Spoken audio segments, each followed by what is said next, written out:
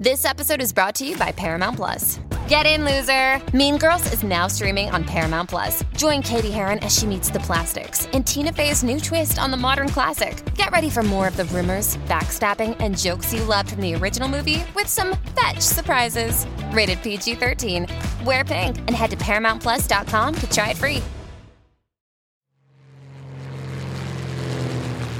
Airplanes are the safest way to travel, but many people still refuse to fly. Perhaps if they knew a little more about aviation, they might reconsider their choice. Because everything in an airplane has a specific purpose, like why windows are round and wingtips are curved. And do you know why passengers always board planes from the left side? Today, I'll answer the 8 most peculiar questions about airplanes. So fasten your seatbelt, make sure your seat back and tray table are in their upright and locked position, and let's have a great flight. Let's go in reverse this time, starting from point number 8 and talk about airplanes' round windows. They weren't always like that. The first planes had square windows, and it led to several air crashes. One of the most infamous was de Havilland's Comet. At the beginning of the 1950s, it was considered a miracle as the first jet-powered airliner. But a year later, one broke into pieces, falling right out of the sky. Several months later, 2 more comets suffered the same fate. Engineers discovered that pressure builds at the corners of square windows and continues to increase during the flight, so they suggested making the windows round, which alleviated the pressure buildup. Thanks to that discovery, flights are much, much safer now. It's great that we can feel safe on planes, but what about feeling comfortable? Here's point 7 about curved wingtips. But first, let's talk a little bit about physics. During flight, air pressure is lower on top of the wing than it is under the wing, and air wants to move from the high pressure area under the wing to the low pressure area above it, which can cause, severe turbulence. That's why aerospace engineers decided to bend up the wingtips. It solved several problems, like reducing turbulence, increasing wings' durability, and saving a lot of fuel. Oh, you guys are smart.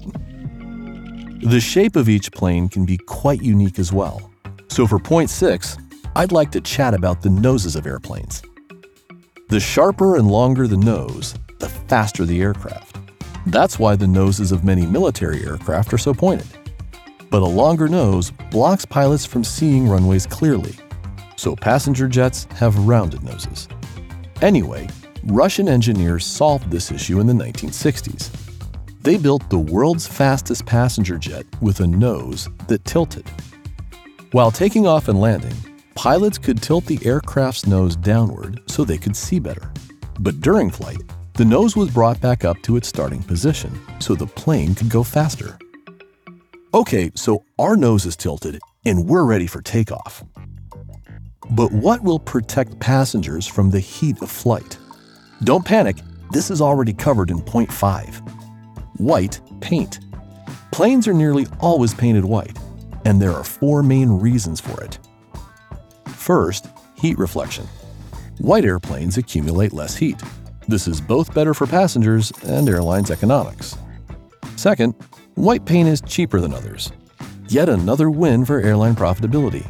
Yay! Thirdly, birds can see reflections from white surfaces better. That's why they don't often collide with airplanes. Save the birds. Oh, and save the whales too. And finally, reason number 4, white paint helps reveal even the smallest cracks and dents. So in case of an accident, it's easier to find any damage. Almost everything on planes works for passenger safety. But some details are not that unambiguous. Like point 4, exit locations. The majority of airplanes have the main passenger entrance on the left side. I can't say exactly why this is, but I found 3 main reasons. Theory 1, the right side of the plane is for loading cargo and luggage, so it's a safety issue to have passengers there too. Besides, who wants to get hit by a suitcase anyway? Theory 2, it's a tradition from the past when ships' ramps were always on the left. And theory number 3 claims that it's easier for the captain of an aircraft to park the plane in the passenger area because the captain sits on the left side. You can choose any theory about planes' exits you like the most, but some facts about planes are indisputable. Like point 3, the reasons behind the odd shapes of some planes. You've probably heard about one that's called a stealth aircraft.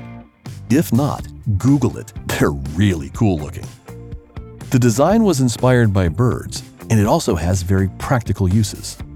The shape of the aircraft makes it less visible to radar, sonar, infrared, and other detection methods, so it's really sneaky. What's more, it allows the aircraft to carry more weight and consume less fuel. Yes, stealth aircraft are ridiculously expensive, so they aren't used in civil aviation. Besides, passenger jets don't really need to sneak around.